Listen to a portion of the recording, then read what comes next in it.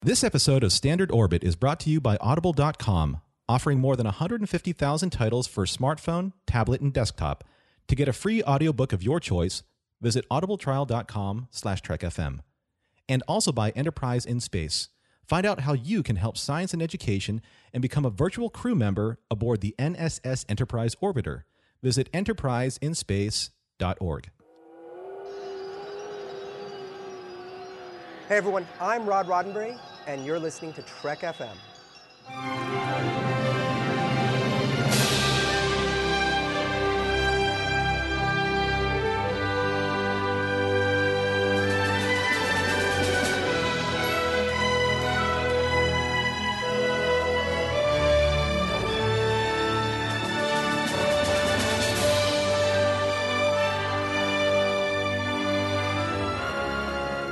Hello everyone, and welcome to Standard Orbit. My name is Ken Tripp, and we are in Las Vegas. We are here for the 50th anniversary Star Trek convention. And with us today is... Zach Moore. Commodore.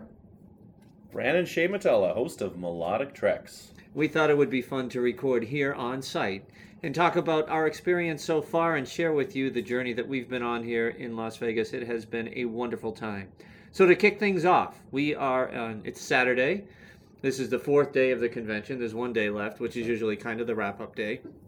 We wanted to talk about some of the guests that we've seen because it has been very spread out across all the different franchises, but there was a lot of focus on the original series, and since that's what this show is about, we figured we hit it off there. So what I wanted to ask this esteemed panel is here, what did they think of William Shatner's turn on the stage? So we'll just go around the room, and we'll start with Brandon, and we'll come back around. It was extraordinary. keep going. We're live. We got to fill time. It's fine. Well, alive in some sense of the word, yes. I don't know. I thought it was okay. I mean, they talked a lot about horses and stuff. So going into it, so Kate Mulgrew and Scott Bakula were also on the stage alone, and they were just up there alone, and the entire time they took questions from the audience. And I wish that William Shatner would have done that. Yes. Because when I was here 2 years ago, Simon Pegg and Carl Urban did the same thing. They just stood up there and took questions from the audience. And I mean, I know that there's some silly questions out there, but I mean, the fans are here, and they've come a long way to see them. And I don't really want to hear some of the stories that William Shatner's going to tell. I would rather have him talk to the audience. But in honesty, he had a longer Q&A session than most, since Bakula's autograph session went long. Yes, he did. Mm-hmm. Yeah. So. Yeah, I was wondering. Yeah, Shatner. I mean, he did his. Who was the moderator? Adam Malin. Yeah. So I don't think he was necessary. I think Shatner, like you said, Brandon, he could have come out there and done his own thing. Mm-hmm. But I enjoyed it. I mean, because it was longer, like you said, Norm. Mm-hmm. Because it was longer than usual, I was like, okay, that's fine. It's not like they got a good amount of questions in there. He got more questions in than most people, I feel. So I didn't really have a problem with that. I enjoy. I've seen Shatner once before with his Shatner's World tour a few years back, and I enjoyed it. And he's 85. And man, he can tell a story. He can hold an audience. I mean, he still got it. What about you? What do you think, Norm? I think for me, this is my first Star Trek convention. I know it's weird for me to admit that, and I know it's probably weird for a lot of people to hear that because I'm so into Star Trek. But I think that in my experience of watching William Shatner, who's my captain, original series, he's my captain, I know William Shatner's history. I don't really want to have him regurgitate that ad nauseum to the crowd who also... I mean, this is the 50th anniversary, so I want to hear the kind of tales that he just spontaneously told. Talking about quantum string theory and the Gorn versus the Gremlin. Love that. In the scene where that kid asked him that question about who would win, he said it was like the best question he's ever heard. He's never heard that question posed before. I like it where it's not so Star Trek oriented because you've seen that from him all this time. I liked that he was fast and loose, and I think he was a little scatterbrained sometimes, but I found it very charming, and I was clinging onto his every word because he's so magnetic. See, I didn't like the string theory thing that he was talking about him and Michio Kaku. Yeah, and God bless so, but because it was like he didn't even know what he was talking about. He was just going blah blah blah, but that's what. And I then the love. time and the thing and the thing and the time and the time and the thing. And it's like I don't know. I didn't like. Well, that. he was playing off Adam a lot, and I feel like if he wasn't there, the other person wasn't there to play off of. He could have been just more Shatner to the point, answering questions. So I mean, But going back to like the whole in 1986, that was the famous get a life scenario on Saturday Night Live. I didn't want to hear the questions like, what was the combination on your oh my God. When you give fans that when you have an open mic with fans, it's but like that's what happens. That's what a happens. slippery slope. Yeah, but that's what happens when you have a star as big as William Shatner unmoderated. The moderator's there to protect him from questions that just go nowhere, right? So I'd rather have him go nowhere than answer a question that goes nowhere. Yeah, I think nowadays, though, since that episode or that issue with Saturday Night Live, and then he's done 1,000 conventions between then and now, he's matured, the audience has matured. Yes. The audience protects him now, because when some person gets up there and asks those questions, they all boo. It was like, grrr. They Episode boo. They 7, go, no. Season 3. Yeah, they really do. And I think that's fine. I thought Shatner did a great job. He had a lot of energy. And let's dance around the elephant in the room. There was a lot of controversy on our own network regarding Shatner. And here's the thing that I really enjoyed. One, he came out and he gave the audience a good show and a good insight on things. Two, you got to see who he really is and what he does, okay? I don't like anybody being defined by one comment in their career and this and all this other stuff. He's a good man, very progressive. He's done a lot of charity work. A lot of that was evident. He really loves the fans. He has come 180 since his time when I saw him 25 years ago. And I thought he knocked it out of the park. And I was really happy for that, because there's certain people you want to win. He's a guy I want to win. I just really, really like him. That just reminded me of something. I think the one story that he did tell that was on a more serious point is when they had to address the reason why he chose not to go to Leonard's funeral. And that was actually that was very poignant, and that was kind of made me a little teary-eyed, because what he said was the reason why he didn't go is because he was committed to an organization, the Red Cross, to meet with the people who donated to something that would pay forward good deeds and dividends into the future. That's what he wants. That he wants to be able to do something that inspires people to do things or make the world better. And I think that's how he translated what Leonard would have thought of that same situation. It's like, these people, good deeds are going to outweigh and outlive us as entertainers, he said. But the good deeds are always going to resonate back to when that started and how it has made the world a better place. I think that was very noble of him to say, and I'm glad that there was clarification on that, because the fan community really went up in arms about it. I think that was a great way to explain it, and it made a lot of sense to me, and I'm glad he did it. Yeah, he did a nice job with that. Okay. Any final thoughts on William Shatner before we go on? Well, I think Shatner, I just want to say again... I wasn't talking to you, Zach. I was talking... No, I'm only Well, kidding. Brent, That's extraordinary. That's awesome. Just go, Zach. Yeah, he's on a roll. Well, the thing with Shatner was I really appreciate how he talked to the children, the younger people in the panel. Lincoln. Lincoln. It was a young man named Lincoln. I actually posted a clip of his answer to this kid named Lincoln. I don't know how old he was, 9, something like that, give or take. And he asked him about, as you referenced earlier, Norm, who would win in a fight, the gremlin versus the Gorn, and then Shatner laughed at that question. He's like, how old are you? Yeah. I've been doing conventions for 50 years, and I've never gotten that question. But it was Wow. it was The three of you do very good Shatners, by the way. Thank you, Ken. But there was that whole thing. Didn't Lincoln also ask him about Pokemon Go? Oh, yeah, there was another. was Yeah, another so that was a great Yeah. question. I posted the clip of that Gremlin question because the Nightmare at 20,000 Feet is my favorite episode of the Twilight Zone. I think it's a great episode. I love the Twilight Zone. Yeah. Way better episodes of Twilight Zone than that. That's for we'll have fight, another fight. podcast about that, Brandon. my Thank you. goodness gracious. Brandon, you always start every sentence with "No." What? What are you talking about? Nick of Time. Pretty good too. Nick huh? of Time. Yeah. Monsters to do on Maple Street. Well, all right. Well, we'll get another podcast, right? So Shatner handled that question very well. And there was another kid that came up there, and he asked Shatner if he played Pokemon Go, and he basically he handled it very deftly. But he said, "Look, play Pokemon Go, do that, but read a book." So he encouraged reading and stuff, and that's a great message. And I just having that deft hand with the younger fans, is that's real sweet to see from him. There was that one line though he kind of snuck in there. It's like, how do you feel about Captain Kirk being a grandfather? Yeah. Like, wow, that kind of puts it all into perspective. But he's like, I have a grandchild. I play Pokemon Go with her. Read a book. The other piece I liked before we move on was that when it was asked of him if he would be in a role or would be willing to take a role at Captain Kirk, he has come to grips with the fact he is too old to do any of that stuff, and it just wouldn't work, which I thought was very telling. And a great joke about Leonard Nimoy.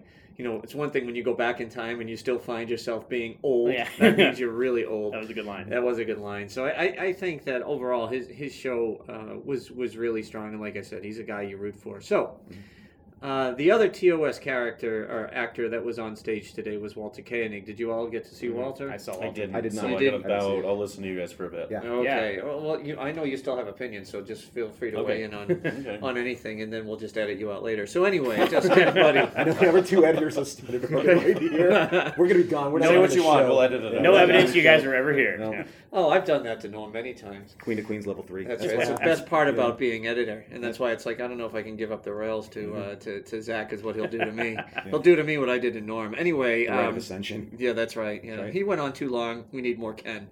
That never actually happened, but 2 or 3 times every episode. Anyway, so Walter Koenig, very frail, stood up the whole time, answered a lot of questions, I thought, and was very, very sincere in his answers. So one of the questions I wanted to ask you both was when he brought up on his own the relationship with William Shatner and the conversation that they had earlier in the day, how that impacted you and what your thoughts were. I thought that was great. Basically, what he said was, it wasn't prompted at all. You know, he brought it up of his own accord, and he said, look, you know, looking back on things, talking to Bill, you know, making a lot of jokes at his own expense, you know, I feel bad for how that's made him feel. You know, us not liking him has made him feel, and he, you know, he did preface it by saying, you know what, I feel this way today, I might feel differently tomorrow, but today, here in this moment, I just want to say I feel bad about that. And I thought that's nice. taking the high road, you know, because there's a lot, you know, Shatner, we all know, right? Yeah. There's lots of stories about Shatner come out from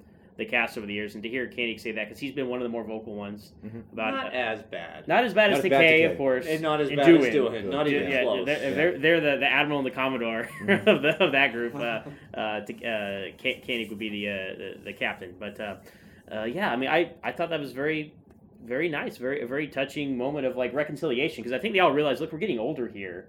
Are we gonna like go to our grave with all these all dramas this against angst each and other? spite. Yeah. So Norm, your thoughts, because I've got a couple. I have another question. I want to bounce back to what you said before. What did you mean by frail? Like when he came out, do you feel like he's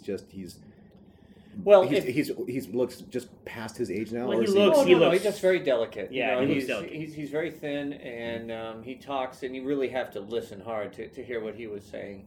And he's one of those guys where he's a little younger than Shatner and Michelle, but not by much. He was 32 when he made the show, so he was playing a much younger role or younger part. Koenig was that old when he was playing Pavel in Castbon? Yeah, he projects. You mean I know something you don't? Yes. what? What? Koenig was that old? Yeah, he was in his 30s, and he Really? was cast as, a young ensign, which would be 18-year-old. 21, 22, coming out of the academy in theory. So, yeah, I just meant, you see that high energy that Shatner has, and he's still, I mean, at 85, he's a little heavy, but, I mean, he's still bouncing around, very coherent. Same with Koenig. He was very much with it. He had a couple moves out there. Yeah, he was dancing a little bit, and he insisted on standing. Yes, he did. So I just meant that it's funny because being on our show and what we watch, we see these guys all the time at a much different time frame. Even when they were going through midlife, very, very different than today, and it's something to see, especially Chekhov, who was always a boy. So that's what I meant by frail. Well, I mean, it's a fair point to say that you're right. I think when these characters, the actors, when Shatner and when Walter, when they see each other in real life, there's got to be a point in time where bygones can be bygones, right? And it's like, where's this all this coming from? You have your life, this is great. I have my life, this is great. Do we really need to bring all this baggage to the table every single time we come to a convention? Do we really have to dance around each other, tiptoe on eggshells and all that kind of stuff? Why do you do that anymore? And I want to go all the way back to what William Shatner was saying when someone said, Mr. Shatner, I'm your friend. This entire room is, giving you love and support and friendship. And Bill just kind of stopped in his tracks. And he said something really important. And this maybe goes to, I don't know, maybe it's projected, in some way to the ether out there of how people perceive him.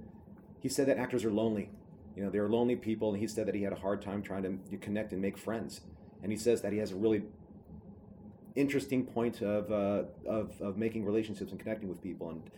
And I just can't imagine like living the type of life these actors have had underneath the microscope as Star Trek fans all these years, and not having either an identity for themselves, an identity for their friendships, or an identity for the fans. I mean, they're trying to juggle all of these different personalities, and they probably get lost with who they really are sometimes. And I think it's nice for them just to clarify it and say like, hey, you know what?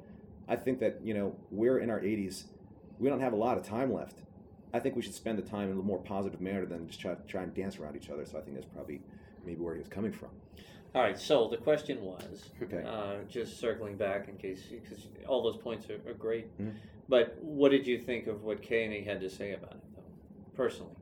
When he said that, about how he felt about Bill and so forth, how did that impact you? You answered it pretty well. I was just curious your thoughts. I don't know. I mean, it's those are his thoughts. I mean, if that's how he feels, that's how he feels. You know what I mean? Okay, so fine. What I took away from that finally was some redemptive qualities that haven't existed, which has been very confusing to me over these years, because you watch the TNG cast, right, and they just have this chemistry and they have a blast with each other, and each one of the TOS people, including George and anyone else, came out all by themselves, one at a time, and you know, it is difficult. And Nichelle, same thing. Nichelle, you know, God bless her, she's really struggling, and you could see that. But what I took away from it was, I think that for the first time, kind of from what Takei was saying, who just completely joked it off and was completely dishonest in his answer, or him bringing up about the Shatner rivalry, that it was always Bill doing something when he was ready to promote something. It was 180 degrees the other way many times. He was very dishonest with his answer. And Koenig was the most genuine in his response, saying maybe we took it a little too far. Maybe we used it as a rallying cry. Maybe we were feeling too sorry for ourselves. And I saw him on the Raw Nerve interview. Have you seen that? No, I've not seen that. No. You should download that interview. Okay. That Shatner interviews Walter Koenig. And the two of them go back and forth on, you know, Shatner's like, why do people dislike me? And Koenig was saying, essentially, Bill, you know, you weren't there for us. In other words, if there was a line there that somebody else could have had, you made sure you got it as the lead and all that stuff. And Koenig's like, and that's fine, that's what you did, but very little emphasis of sticking up for us, where Leonard did that a lot. Mm-hmm. And he said that was a dichotomy. And Bill's like, I never really realized I did that. And it was a very open conversation. Mm-hmm. And this was a few years ago, 5 or 6 years ago, maybe even longer now. So when it comes back to this, what I heard Koenig say is, you know, maybe we just, that my interpretation was, we took it too far. Takei has gotten famous off that feud and has made a lot of money off that feud, and all his stuff on Howard Stern on that feud, and has really torn Shatner apart sometimes. And in his book, if you've read his book, which is a great book, but when it comes to making the movies or whatever, any shot he could take at Shatner, he did. Koenig's book, not the case. Yeah, well, with Takei, it's been almost become a part, like a pillar of his identity. It's like this. Oh, and he hates William Shatner, right? And it's unfortunate because he has a lot of good things to say, but it just colors everything. I love the guy, but why do we keep this up? Takei is more than that, you know. But he always comes back to it. I just wish he could let it go, because there's so much more to George Takei than him not liking William Shatner. But when you think George Takei, that's usually the first thing you think of. Well, why did he flip it? Yesterday he flipped it. He said it was that Bill brings up. It's like Shatner could care less about bringing it up. His career has been skyrocketing for the last 20 years. Skyrocketing. And so the only person that gains any publicity out of any kind of fracas or whatever is George Takei. And he brought it up over his wedding. He brought it up over these things. And it's just one after another after another. So for him to get up there and say, oh, Shatner brings it up when he's selling a book. Well, when I got his recent biography, Shatner, he never mentioned George once in any of the interviews I saw. Well, when he's saying stuff like that, you think he understands his audience, so he's basically getting moral support from the crowd, you know, if he has something like that. I would just, listen, maybe that's how he spins it in his head. I'm not saying I say it's dishonest from the aspect of, if you took the whole thing and you take it before, you know, even recently, if you look at who was talking about Star Trek, the original cast and all that other stuff, it was these cast members, right? The other, the other 5, or the other 4 and the Little 7, 4, yeah. the little 4 and Yeah. the 7, that were always bringing it up. I have never once heard Bill Shatner ever once say a bad thing about any of them. Even during the rivalry, he would even say, I've got nothing against George. You know, he's like, he's getting married. He said, great, you know, and he said, I was invited. It was him that brought attention to the wedding, saying, well, William Shatner's not coming. And Bill's like, I didn't even know I was invited. You know, I mean, it was like he brought it up. And it always, and then they asked Bill second. So I thought that it was kind of strange that he decided to go down the road that, and I'm not a Shatner apologist. He'll admit it too. He did in Movie Memories, if you read that book. Yes, excellent books. Yeah, Excellent book, both Memories and in the book, Nichelle Nichols says, hey, I forgot to tell you why we hate you. And he put it all in his book. Right. He didn't hide a thing, right? And, you know, he understands that he was blinded. People above the line, people below the line, leading this, that, blah, blah, blah. And a lot of it is because Star Trek is unique. That we love the secondary characters as much as we love the main characters. That doesn't exist in all those other shows. People misunderstand the dynamics of the original series because, I mean, they look at TNG, Deep Space Nine, Voyager, it's an ensemble cast. It truly is an ensemble cast. You know, it's starring the captain and then everyone else is there. But and I don't know about TNG. It was started off as an ensemble cast, but it did turn into a triumvirate. well, what they picked, I mean, they picked the most popular characters. Like Data and Worf had a lot of story potential, so they just ran with that. I mean, Riker was second billing, but he got a lot less attention as it went on. So they just kind of went where the stories went. With the original series, it was Kirk, you know, and Spock, and then McCoy eventually in the second season onward. And everybody else was, you know, characters, but they were interchangeable, to be honest. With the possible exception of Scotty, you know. The Sulu He was always and the soft Chekhov fourth. He was yeah, like the soft big four, right? yeah. But Sulu and Chekhov were clearly interchangeable. You know, I mean, that's a Yeah, they weren't in a lot of episodes. Yeah. You know, Uhura was largely ignored, and that was very unfortunate because she was pretty much in every episode for the Right. most part. A couple here and there. every now and then you get to sing and Yeah. highlight If and they show was the like talent, Sulu which is Chekhov great. wanted a week off, or I remember Sulu or George Takei was fine. Green Berets, he went Green to go work on Berets, that. he was Yeah, gone. Well, he was in late. all fairness, he wasn't in the first season. He only had well, Chekhov. Chekhov. Yeah, No. You know, so. But I'm saying even when they became quote unquote semi-regulars, Right. they weren't regulars. Somebody else could sit in that seat and it just carried on. And then if George wasn't there, Walter got more lines or vice versa. But they weren't like soliloquies. Yeah, it wasn't like it was in TNG. Like, okay, how many Troy episodes do we have? How many Worf episodes do we have? We need to make sure everybody has a decent amount. I'm just It wasn't wondering if like that. at all. I'm wondering if That that might would have have been. happened if it went on longer. Yeah, I'm wondering Yeah, if that would have yeah, been might have. different if they actually had if they weren't struggling to survive as a show, because you got to put the meat, you know, where it belongs on the people that are driving the numbers for your show, the top 3 billings. You know, it's like you can't. I don't know. Also, only 3 seasons. 7 seasons Deep Space Nine, 7 seasons Voyager, Right. 7 seasons Next Generation. Hey, you know, and they got 7 motion pictures. That ain't so bad. Yeah. For some of those guys. But I guess to bring it all back, I like that about Candy bringing that up, and I don't know, maybe the passing of Leonard Nimoy has kind of put things in perspective for everybody Probably. more so. But they've lost a lot. They've already Right. lost Jimmy. They've already But lost DeForest Kelly has Janice. passed away Janice. for a long time though. I mean, he's been Or 15, Grace Lee's ring, yeah. 7. I think it's 99 with DeForest. So But in all fairness, I'm you just know- saying there should have been other triggers to Yeah. solve this thing, and it never got solved. yeah. But in all fairness, and I said no disrespect to any of our beloved who have passed away on this show, Leonard was the pillar. He was. Yeah. You know, so between those two, between Bill and Leonard was the one. He was their voice of reason. You know. Well, even Walter was kind enough to say, and I had read this too and other things in Walter's. I've read all the biographies. Have you read all the biographies? Most of them. You want to be on the show, right? There's a fail. Please give me a reading list, kid. We're keeping score, by the way. But anyway, I guess where I was going is every book other than George's complimented Shatner on his directing abilities in Star Trek V. They said he was, they were all nervous about it, and they said he was unbelievably good in terms of you're right. being encouraging and positive reinforcement and all this stuff. And they were like, oh boy, this is going to be something. And Walter brought that up today. That was fun. It was something. Yeah. Thank you for that analysis there, Brennan.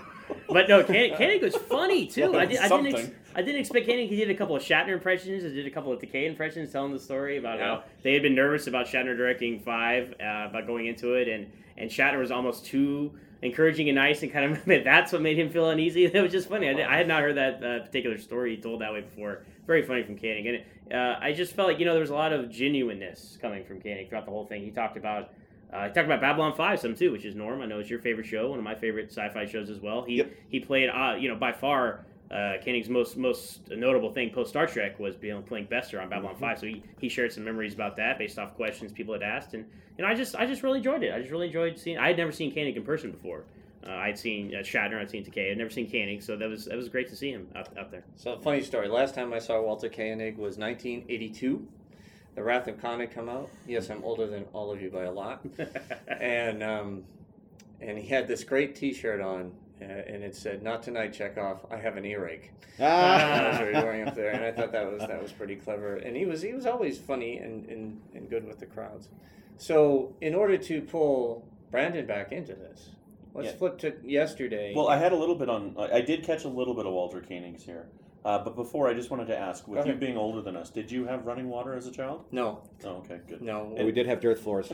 We didn't even have air. No. Yeah. Like oxygen air? Or? No, nothing. We ate dirt and we were happy. And we moved Both on. ways. We had to walk uphill both ways. Yeah. So I did appreciate, a fan got up and did ask the question about how did Walter feel about them not recasting Anton. That was a pivotal moment. Yes. So I did catch a little bit. So how did Walter feel about not casting for Star Trek 4? There'd be no replacement for it. And he said he applauds JJ's decision for that.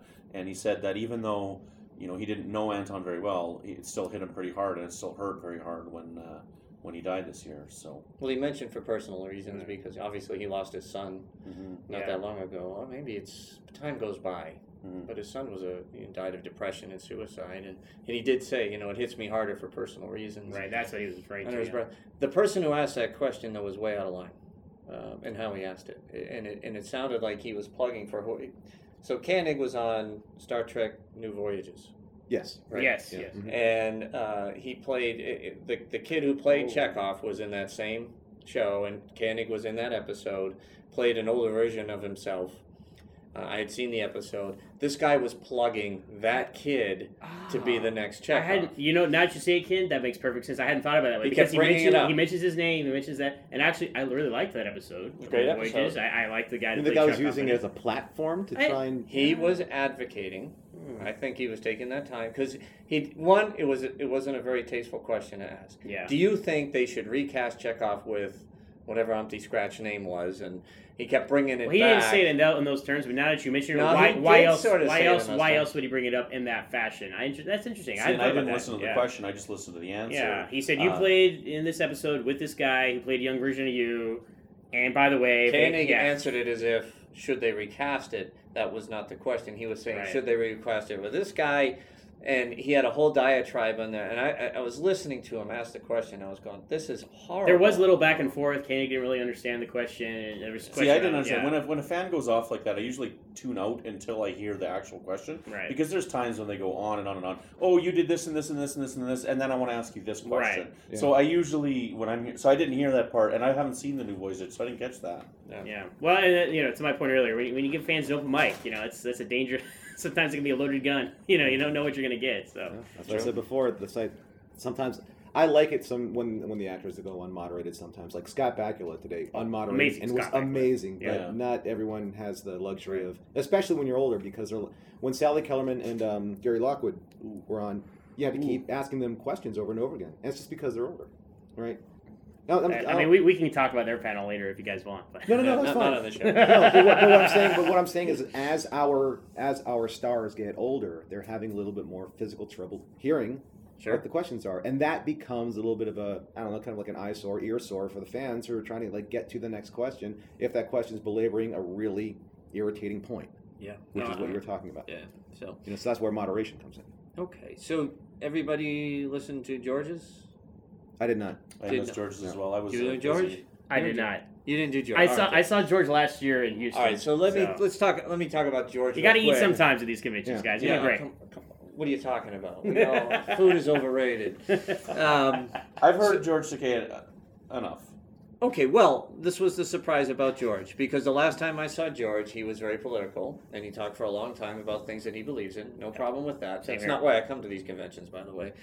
But at any rate, he didn't do any of that, which I was very impressed with. He started his conversation remembering all those who passed and talking about when they had lost them, and I thought it was very touching. He did make that comment about Bill creating the controversy, which was 100% BS, George, and then flipped it more to what fans asking questions and so forth. And he was quite charming. He talked a lot about his imprisonment in the Japanese camp, because it was brought up that somebody had visited the Lake Temecula. I can't say that. Temecula, wherever the last prison was. And he talked about that stuff, and all of that stuff to me is extraordinarily fascinating. I'm deep into history and in those types of events and so forth. When you get it from a personal aspect, that's when I see the George. And I want to be very clear that George Takei is a person of great character.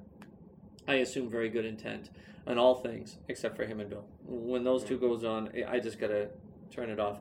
And it was probably, and it was a fan that brought it up. In fairness, not him. He spun it. But the rest of the conversations were good. He's in pretty good shape. He stood up the whole time. He had very good recall, and I thought his remembrances were very genuine. He missed quite a few, but he kind of hit just the big cast members, because there's been so many that we've lost. Yeah. There's a question, because I heard that it was brought up that he may have changed his opinion a little bit on Sulu being gay and beyond. He didn't. He didn't? So no, he stayed steadfast with. He gave a very, very long explanation, very stubborn, and then actually mocked the scene. Because really? Yeah, he mocked the scene. He said, so they made this big deal out of it. He said, and it was a whisper. It was no big deal. If you blinked, you missed it.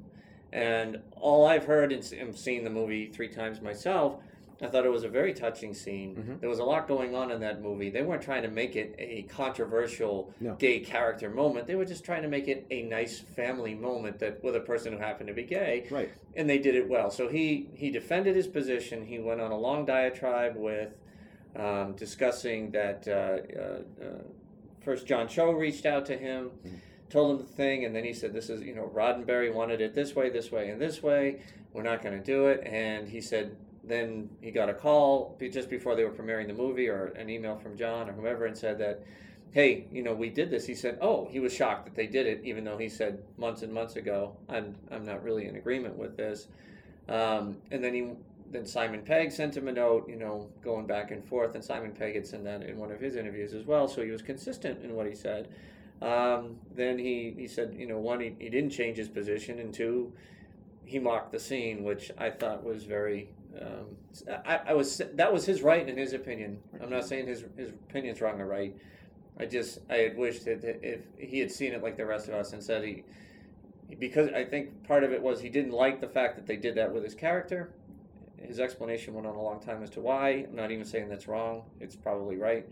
But the other part was, the scene itself. He said, this is their big thing. I was like, well, I feel like it was the moment was in the film was undercut by all the drama that had preceded it. Like if there hadn't been all this back and forth conversation and all these people expecting how's it going to play out in the film, it just would have been a moment. It would have passed. It wouldn't have been a big deal. But all the hoopla leading up to it is what undercut it. And yeah, I agree. I think that if that scene was just left alone by the social media focus on it, when all that information was leaked, it would have been a great scene. I mean, it would have been a great scene. It would have done. Really, technically, wasn't leaked. I'm not what I'm saying is leaked, but it was in the social media. It's a point of conversation before the film. No, it was a point of conversation when it premiered in Australia before it came to the U.S. So it was out there.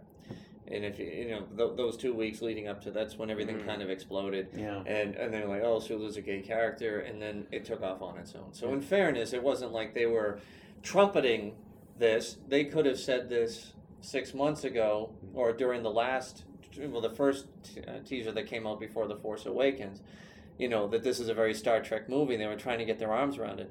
And as they were trying to explain that it was a Star Trek movie, don't be fooled by the teaser, they could have said something like, and Sulu's gay, and we are embracing progressive thought process. Why even bring it up? Well, that's my point. That's my exact point. They didn't bring it up. They weren't using this as a point of selling the movie. It came out when the movie premiered. It just premiered someplace else. Which I'm And sick of these then movies it went premiering in boom. other countries. That would have solved the problem. It premiered here first. I just think Premiered okay. Let me Well, yeah, let me but, you rephrase know, that. I think it spun out of control where it really didn't. Need I to. agree. Yes. Totally, You know, 100%. because like my friend, so Todd goes. But as all things that spin out of control, who was the one who spun it out of control? I see your point. Yeah. George Takei.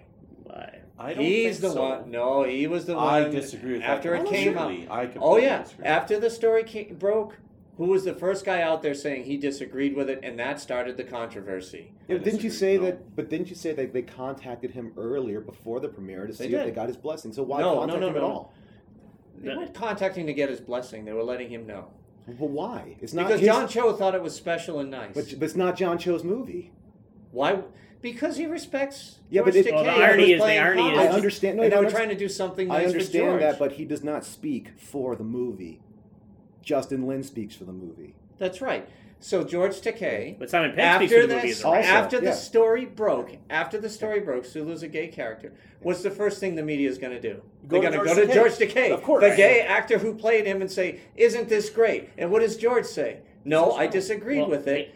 That's not wrong that he said that, because he had said it 6 months ago in private, so now he made it public, and that's when things got really ramped up and the story started to No, I solidify. disagree because we heard this. Like, I'll tell you, because I saw the controversy the day before online, and there was people with hate this, hate that, like, and gay bashing online and everything about this. I ignore right? that stuff, yeah. I saw all that stuff on So did I. Facebook, and it was the next day in the afternoon, I think it was, that I saw George Takei's response. Right, he It responded was to later. the story. It was later though, so it was already blown out of proportion before they contacted George I think so, Takei. too. Well, I just think it kept the story rolling, that's all. I know, but either way, though, I'm it's not like, saying he did anything wrong, by the way. He was just Yeah. being honest. take all that out of context. Take all that out of the situation. It was a really nicely done scene, and one of my favorite parts of that scene, not just the interaction that he had with Doug Jung, because that was Doug Jung, and Co-writer, and, yeah. co-writer, but it's when they reverse shot, cut back to Kirk, and he just smiled. He's like, "This is my crew.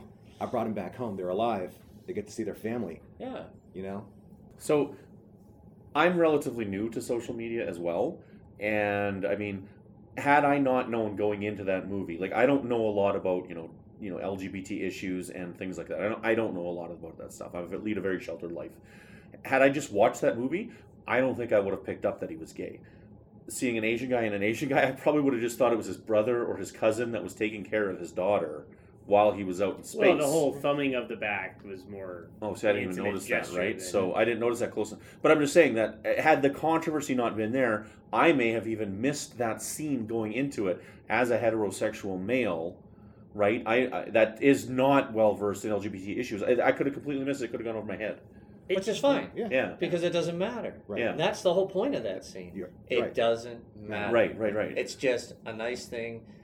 I would have picked up on it because my familiarity with George Takei, and I would have said, "Oh, this is how they're paying respect to him." That was what Simon Pegg's intent was. That's the in irony the of first this place. entire thing. Yeah, That's right. Yeah. He wanted to do something special for George and recognize him, make a sort of a statement out there, and just say, "Hey, this is all inclusive now."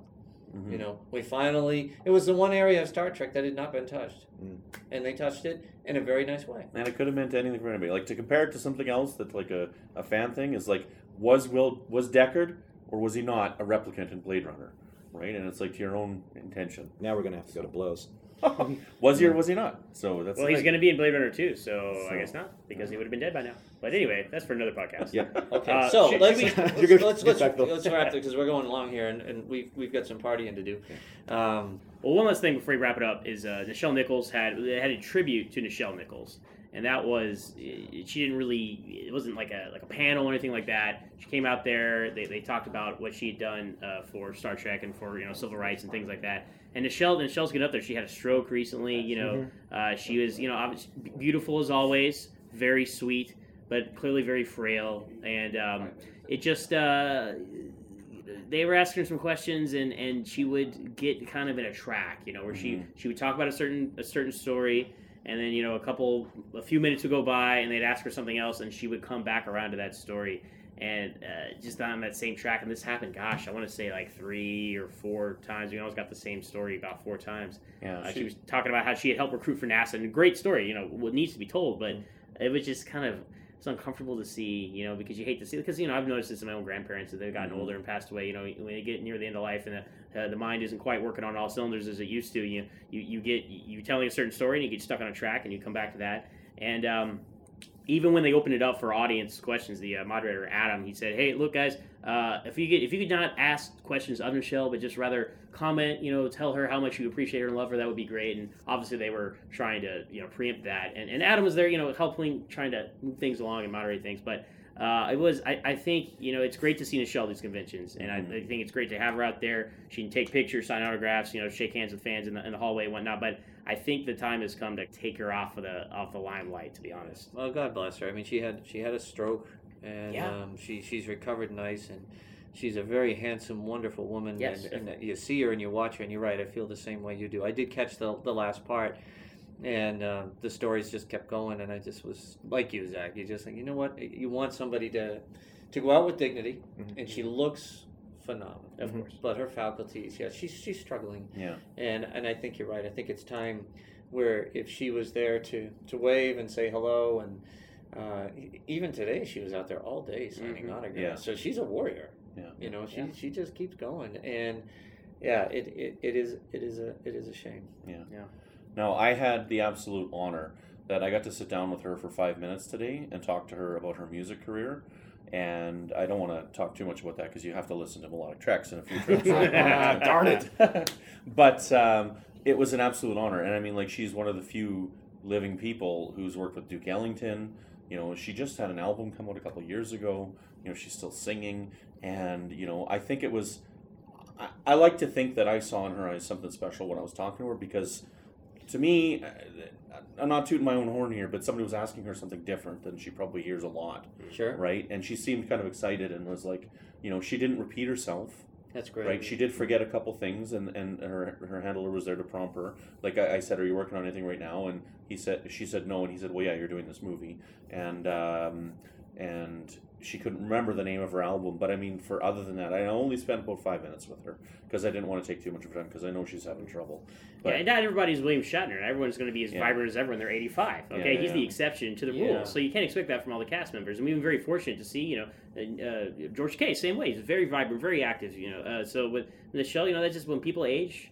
That's what happens, you know. I mean, it's just part of life, right? I think what's special is, Brandon, is I'll be very looking forward to it, and we can plug Melodic Treks heavy on this show because we're all huge fans, and as we've all got to know each other during this trip together, one thing that Brandon has an incredible talent of doing is securing talent. He's interviewed a ton of people, so his shows are going to be outstanding. But circling back to Nichelle Nichols, you know, your interview may be something that becomes a very important piece of Star Trek history, because you interviewed her talking about something very different.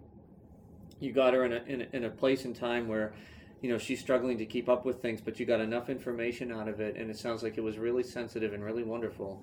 So, one, I'm really looking forward to listening to it, but two, cherish that moment you had with her, because there's no fans out there that just did what you did. Yeah. Went in another direction and got to pull some memories back out of her that were really special. So really well done on that. That's what you saw. When you said you saw that moment behind her eyes, that's what you saw. She was recalling a different time. You know, I'm very honored to have had that time, and I will and cherish that forever. it's wonderful. And you know, I see this a lot too when there are special moments. Sometimes you know, it's going to be interesting to see how you edit that show, but hopefully that ending will speak for itself. Excellent, yeah. So what I'd like to do is go around the table one last time and ask this question of you, taking it out of just the TOS. Who did you think had the best panel, and what was the best, and where was there opportunity for improvement for Las Vegas next year? We'll start with you, Brandon. So this is my third convention, and I personally was a little disappointed in this convention. Really? Yeah. So they added the extra day, and they didn't start it until like 3 o'clock in the afternoon. That's a whole, for all the people that came here, that's a whole extra day of hotel and food and everything that you need to have. Can I ask an amplifying question? Since I wasn't here last year, what was it, 4 days last year or 3? Yeah, 4. Four. Just one day. So was there a difference in the price of admission for any of the packages versus last year too? It was a little more expensive. Because of that extra day as well. So everything you just added, the food, the plane, and all that. Yeah, okay. Not much more, not drastically more, but like a few bucks more. Okay. And the panels, right? They have split everybody up. So, in my opinion, we got less panels. Yes, we got more concentrated time with people, but I mean, the previous conventions that I've been to, we had almost the entire Voyager cast sitting on the stage at one time. Listening to them I was howling listening to them. They're hilarious to listen to all together. And the entire Next Generation cast was together at the one I went to as well. And so in this one here, they divided Brandon, them when you up. say when you went to, is it 2 years ago? Here. 2 years ago. So it was a creation. It was a creation. 48th anniversary of Star Trek. Because I want apples and apples. Yeah, not 2 years ago. Creation. And like all the Next Generation was on at once. And this time, there was like 3 of the Next Generation cast together, and 3 of the Next to Generation various levels of success, I would feel. But right. And the original, and then all the captains, they were all on individually, and again, which is nice, right? But again, in previous times they put them together, so there was 4 days packed. Last time I was here, and here there was 5 days spaced out, and the panels weren't full on stage, and they had this Mac. I understand the Mac is a sponsor here, but that Mac was on stage twice, just doing makeup demonstrations. You know, they got some great guests. The Whoopi Goldberg panel was the best. Agreed. Like, listening to Whoopi Goldberg, she's never been to a Star Trek convention before. That was, you know what, that's probably worth the price of the whole freaking convention right there, was listening to Whoopi Goldberg. That was amazing, you know. And Christy Alley's never been to a convention before, right?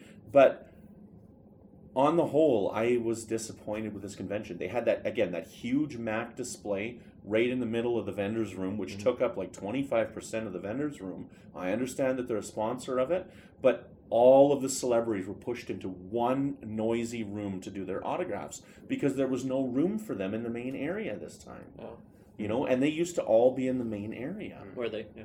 You know, yeah, it did feel kind of oddly distributed. As someone who hadn't been here before. Yeah, that was different. Okay. So I didn't really like that. And, you know, the vendors were pushed. I don't know if you saw them across the vendors room. They were in those little rooms. Those little rooms used to be used for the special autograph sessions in previous years for the gold patrons. And so vendors were pushed out of the vendors room into those other little rooms. Overflow room. An overflow room. Yeah. And that overflow was never necessary before.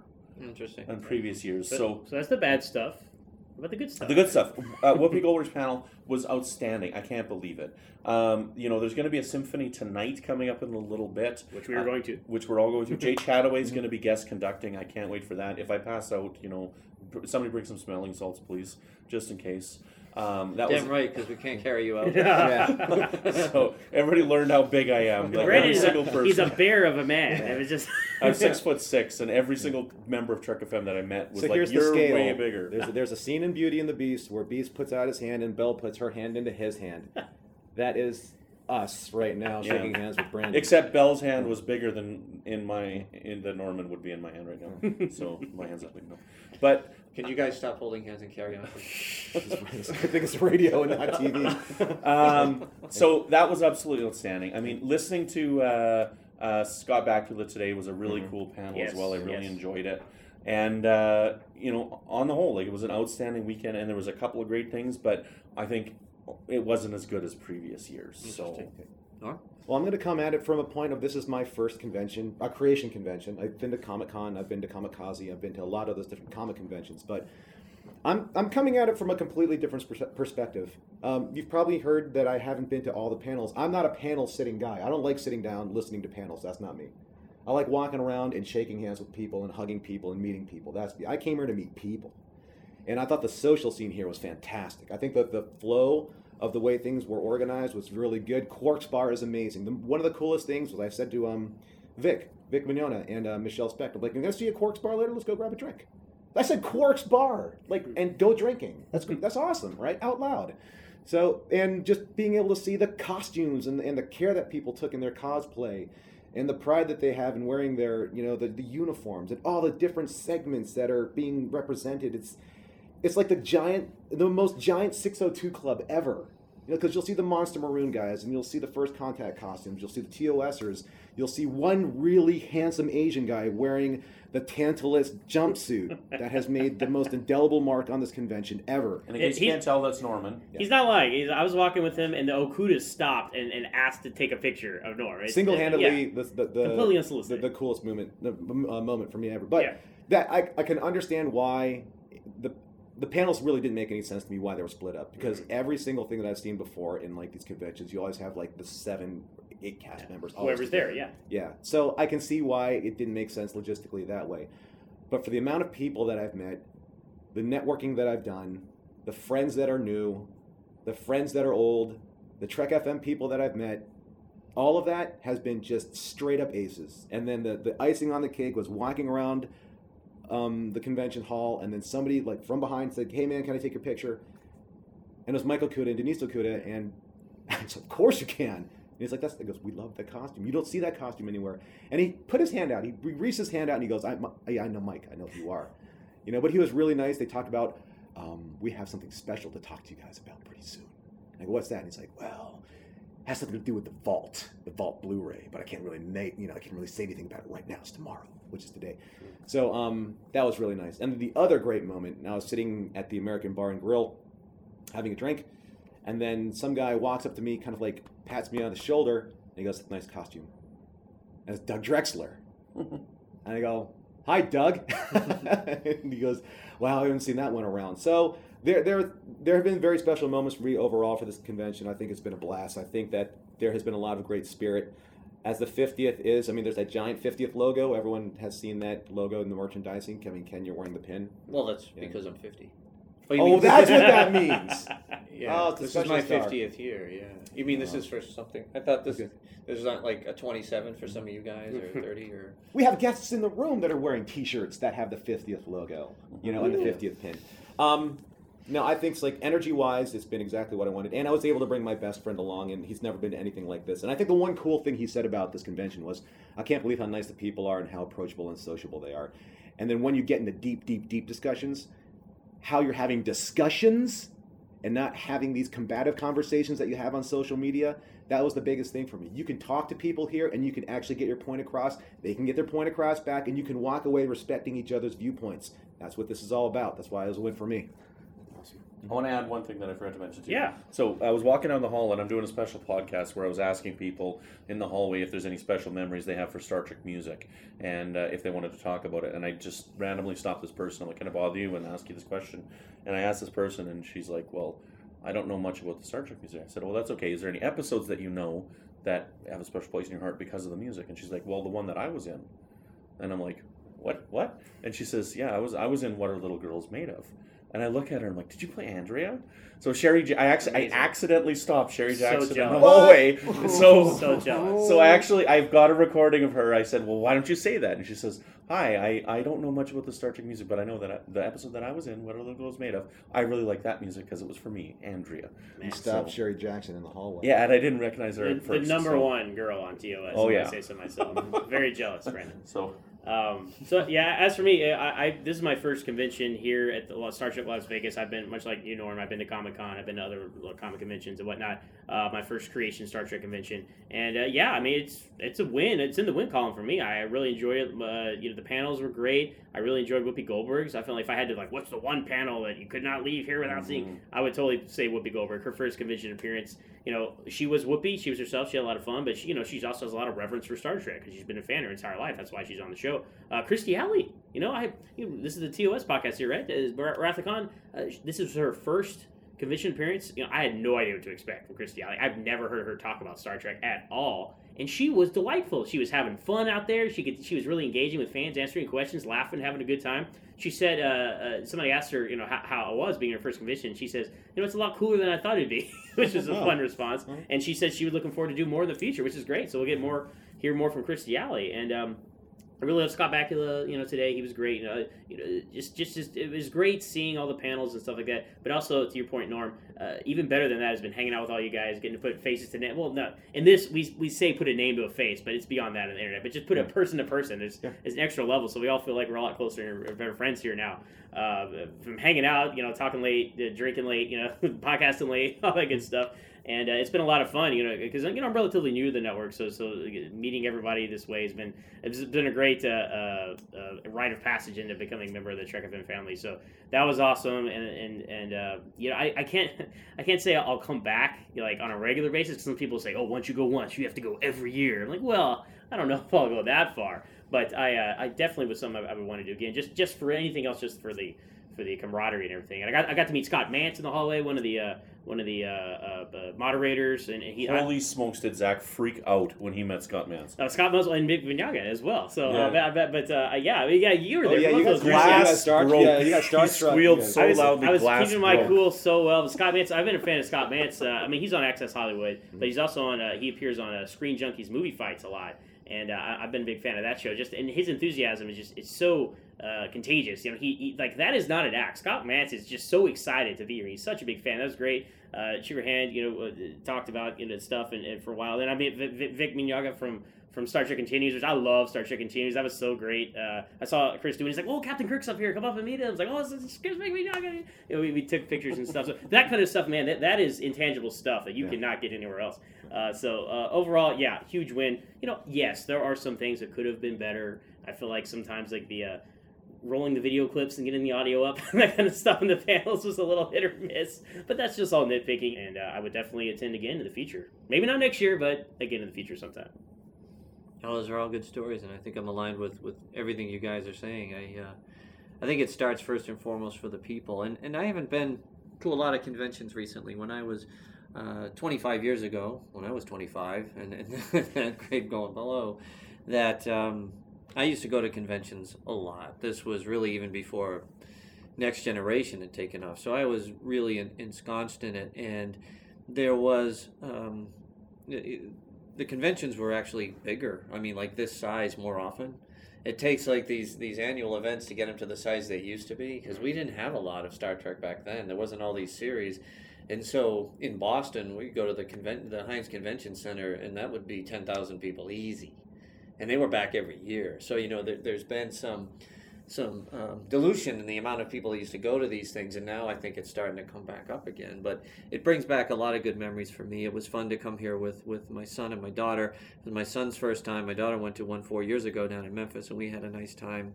I think that a couple of things that strike me is when I first get into a Star Trek convention and I just kind of look around, you see just a diverse slate of people with all different backgrounds, age groups. I mean, you saw great grandfathers. Don't call me a grandfather, Brendan. I know that's where you're going. I'm not. But all the other these older people, and you see a lot of youth. You see people that you can tell are struggling. You see people that have some real struggles. In wheelchairs and paraplegics and young children. And to me, I get very emotional when I see all that, and I tweeted out the other day, and Creation picked up on it. I said, it's nice to come to a place where all, in capital letters, are welcome, and they very truly true. Are here. Yeah, very true. Mm-hmm. And I know in the real world sometimes you can get caught up in especially today's world where there's no inner monologue anymore, and everybody on Facebook's ready to trash you for what you think and judge you and all this other stuff. It was a nice break from that world and getting back into the Star Trek world. And that's why I got into Star Trek originally. The shows and everything are what make it fun. The people, like you say, Norm, is what really does it for me. And I could sit there and I could see some of these people that, or even some of the cast members. In Whoopi was great. Neil McDonough, to me, was the best. He was just, and I'm not saying it because he's from Boston, but he's from Boston. But he was the best. He was very emotional. He would go down and talk to the kids when they'd ask questions and bring them up on stage. And he cried a couple of times talking about his blessings and fortune, and how much he loved his wife. And, he had a very small role in Star Trek, but it catapulted. He's probably, arguably, next to Kirstie Alley and Whoopi Goldberg, the most successful. Scott Bakula was there, but in terms of movies, Neil McDonough's big. Marvel Cinematic Universe, he's in that. He was big. He's in Arrow last season. He's all over the place. But, Lieutenant Hawk. But it wasn't. He was extraordinarily humble. But again, it was interaction with the people. And I think coming here and just meeting all of you and the rest of the Trek FM team was really special, because that'll never happen again, in terms of, there can only be a first time once. Right. And it was something that I'll always cherish, and meeting a lot of the people that listen to us, Greg and Amy and the rest of it. To me, it's very, Some of very, them actually even want to talk to us. sometimes, yeah. Sometimes. On occasion, if you yeah. have enough drinks. Yeah. Boy, it got expensive. Anyway, so those were the things that really touched my heart, and I'm becoming a real softie ever since I got out of the service years ago, I guess. So that was the most important thing. The things that could be improved for sure is, one, there should be a warning sign that if you're going to wear sandals, and I wear sandals all the time in the summer, you should probably wear steel-toed shoes to these shows. There are an inordinate number of scooters everywhere, and there are some people that definitely need it, and some you just go, oh, come on, because we can't. A lot of traffic jams. Yeah. The other thing was as you said, the panels and so forth. I think overall they did a pretty good job, but there was a lot of self-loving by the creation company. What was it, Adam, and what's the other guy's name? I didn't go to that panel, so I don't, No, not a panel. He was like a co-host all the time. No, I know, He's his partner. He does the bidding. They were up there. It was a love fest. Lots for of sales them. pitches. Oh, yeah. lots of sales pitches, but they did it. Actually, I was waiting for one panel, and they're up there talking about how they've been doing this for 45 years, and CBS comes up and gives them this and that. And it was just all this self-absorbent crap, which is exactly what I hate about things like that. Stay in the background. You produce this. Let us enjoy Star Trek. It isn't about your personal accomplishments, and that's Hollywood. Yeah, a lot of And self-loss. yeah, and that's why I hate Hollywood, because of the ego and the thing and that. It's like, oh, just stop and just get up there. You're all multimillionaires because we're here. It's a very commercial enterprise, no pun intended. But you get in the background. Enterprise. You got it. You just Yes. got it? Did you put that on a timer, people? Play that back, put that on a timer. So that was probably the one of the big improvements would be is more background, less upfront talking about how awesome you are and how awesome. Even like Mance, the way they fawn over him in about 27 different panels. I was like, enough. Just get on to the show. That's not why we're here. We're not here to see you at all.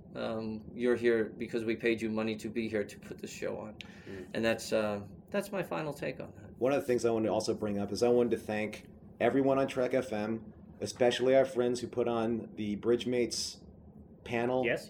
Was fantastic, because there's a lot of work that had to go into that. Aaron, you did a great job with all the logo work. I mean, Phil, you put that entire PowerPoint presentation that worked almost 90% of the time when you did a great job. But you did host that, and then Darren, you're doing all the IT for it. You guys did a great job in pushing that and getting this into that for Trek FM for the 50th, and that was a great win for us as a network. There were a lot of fans there. There was a lot of support. That's where we got to shake hands with a lot of people, and it was a lot of fun. I think I'm the only person who I think that actually got every question right was Zach. Yeah. But he wasn't participating. He was sitting. I have it. Zach and Brandon, these Yeah. guys are, how many contests did you win, Brandon? 2. I got second place in 1. So there was a private one with Larry Nemechek and John Champion and a few other people, and I got second place. Now, I got 23 points out of 28, and I was doing it alone. The team that beat me got 24 out of 20, and there was 6 people on the team. So That's my boy. and then there was the Quizzards one where Quizzards, where yeah. you had to do it, and I won. And then you didn't win any prize for winning the first time. It just let you go to the next round. And I got first place, so I won a shirt and a watch and a couple of... Does the chief have to pay for it? Probably. Yeah. It's just the way it works. Yeah, I won third place in one of the Quizzards. My lack of enterprise knowledge did me in, but I got I know, right?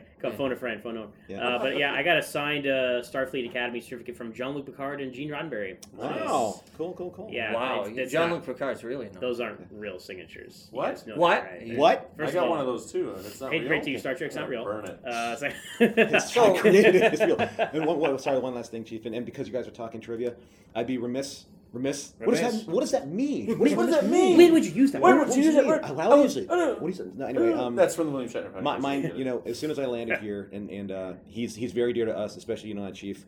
I wanted to say, Mr. Ataz, we miss you. We know that you are on a very special trip, but we totally wish that you could be here right now, because you for Standard Orbit, you are a trivia master, and you're a part of that soul of our show. So I just wanted to make a shout out to Mr. Ataz because he can't be here on this very, very special 50th anniversary. I think that's convention. an excellent point. Thanks, Norm, for bringing that up because, I know that it was very hard for you, Norm, to think that Jeff actually chose Megan over you and went to Hawaii. And With my Shatner impersonation, yeah, I don't know why he's been hard. struggling a lot, Jeff, with that. Yeah. Those are the types of things that bug us. But seriously, yes, we did miss you.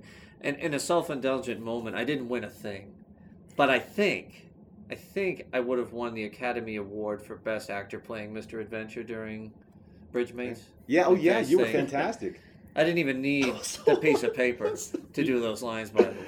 You guys finished your scene too, you and your daughter. We finished my scene. Me and Mike that's Schindler right. just Yeah, stopped our scene. I was I was coaching Beth afterwards that she's 20 years old, and if she really wants to make it as an actress, which she has no desire to be whatsoever, she's going to really have to up her game because her old man. They said I overplayed the scene. No way, you brought that to There the we go. house down. I loved. I'm gonna imitate the chief imitating Mr. Adventure.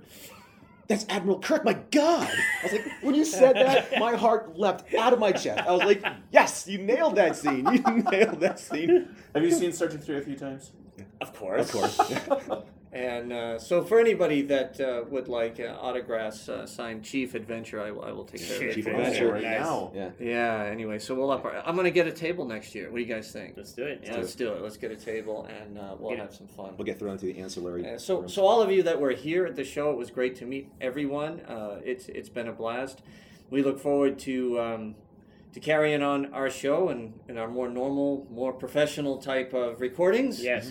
With better editing and so forth, probably because Zach's going to be a better editor than I am. But I'm going to watch him like a hawk because I'll have the same master feed, and if I don't like it, I'll just redo it. There you go. It's gonna be like Shatner Name, where you're gonna count the minutes, Yeah. right? That we And a big Use shout a chess out, clock. Click. and a big shout out to Christopher, Brian, Jones.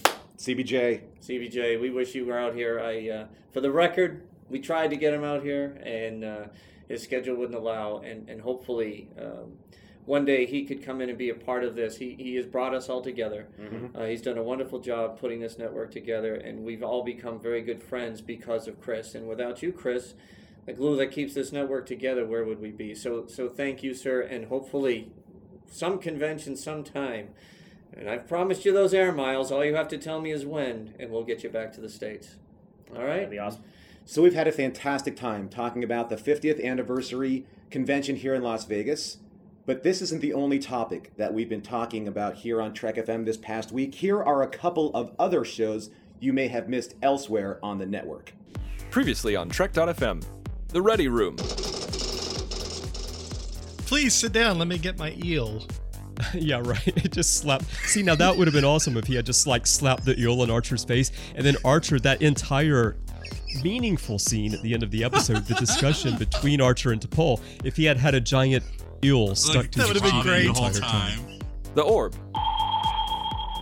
And what's so great, I think, about Star Trek Deep Space Nine is, especially with Cisco, is you get to watch somebody slowly become a believer in a faith, and it's shown as being reasonable. Literary Treks.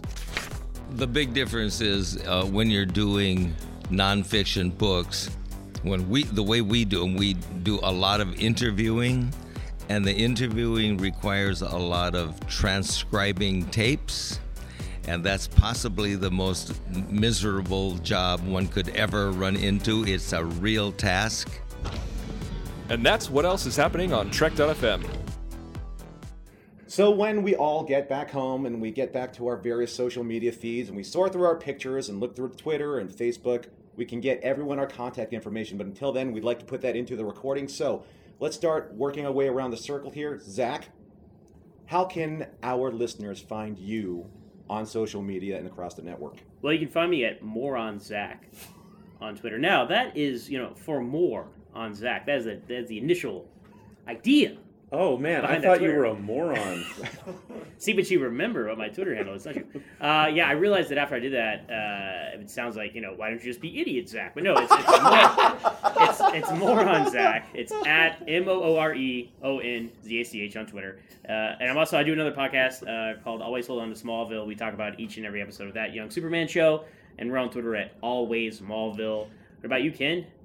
Yeah, well, I have come into the 21st century a-blazing. So I'm now on Twitter, and I've been tweeting a lot. That's right. I'm so happy. I know it's really nice, and it's a name that makes sense. Vegas Hunk. It should have been. Adventure? No, I can change it though. Should. But please find me at Boston SCPO. That stands for Boston Senior Chief Petty Officer.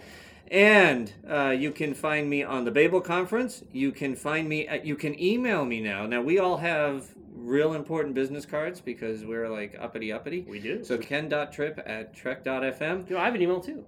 Well, yeah, you do, but do. you weren't smart enough to remember. That's We've why changed you're. your That's why email. you're moron Zach. We've changed your email to stupidZach@TrekFM.com. No, we've reprinted his cards to Idiot Zach. So please, and like we said before, if there's things you want to, now that we have the email, you can email us questions. We'd be happy to read those on the air, and feel free to IM or face me on Facebook. I love getting friends together and talking throughout this. So anyway, that's how you can find me, Brandon. You can find me here on the network with many episodes of our From There to Here rewatch. We are doing a rewatch for 366 days of this year, and I think I've already been on 422 episodes. So there's been a lot of those. I also host Melodic Treks, which is the music podcast for our network. You can find me at brandon.mutella@trek.fm or on Twitter at brandonmatella. And it's a lot of good fun stuff, and I had a great time. Thanks for having me on the show, gentlemen. Oh, it's Thank great you to for have having you. me, Brandon. And don't forget Zach's new show, Moronic Treks. I thought it was Moron Treks.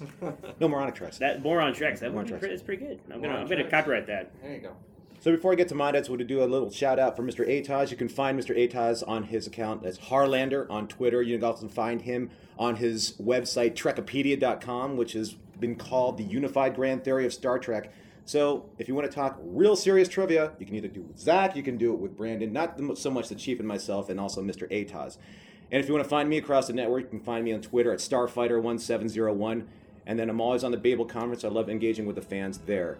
So thanks everyone for listening to this very extended, very guerrilla-style podcast, and we will get back to our regularly scheduled programs back on Trek FM. Thank you for listening to Standard Orbit.